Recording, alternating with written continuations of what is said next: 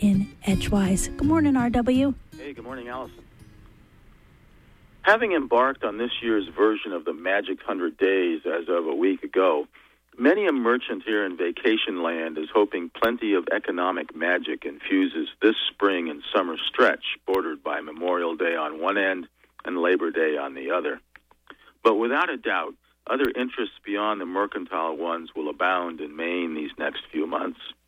More than a few Maine residents will be hosting visiting relatives, not only from other states, but from elsewhere in the world as well. Today, for example, my cousin, her husband, and her son, all from Germany, will be arriving. My cousin Steffi and her husband Christian visited for the first time about this time of year in 2006. Their son Bennett was born the following year. For a couple of months now, since my cousin told me she wanted to revisit New England, my girlfriend and I have been thinking about what to show Steffi, her husband, and her young son this time around. On their previous sojourn, Steffi and Christian, accompanying us through Acadia National Park, joined us on a mailboat trip out of Stonington and enjoyed their introduction to Maine lobster at a candlelight dinner on our backyard patio. I had taken them flying up to Baxter State Park to see Mount Katahdin and down to Belfast environs to see the islands in Penobscot Bay.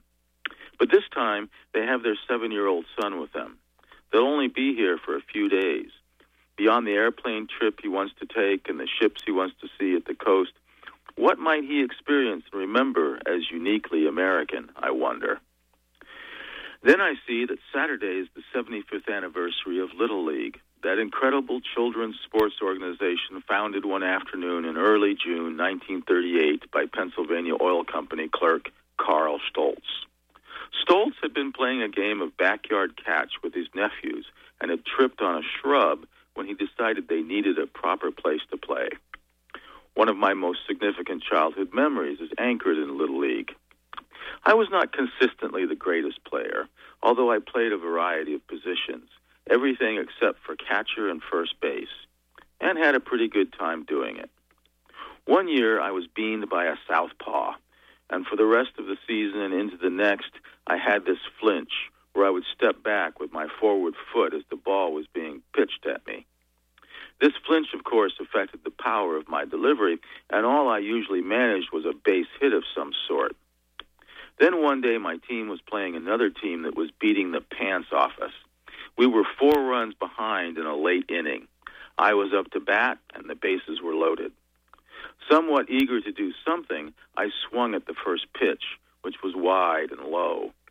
My typical flinch was part of the process, but I connected, and I somehow managed to drill that ball as a grounder right down the first base line, past the first baseman.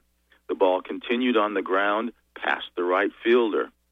The third base coach signaled me to hold up, but I would have nothing of it. Continuing on and sliding into home plate, safe. Well, the local paper wrote that grounder grand slam up in the next week's paper, and I had a memory for life. Yep, I think I might show my little cousin Bennett a little about Little League.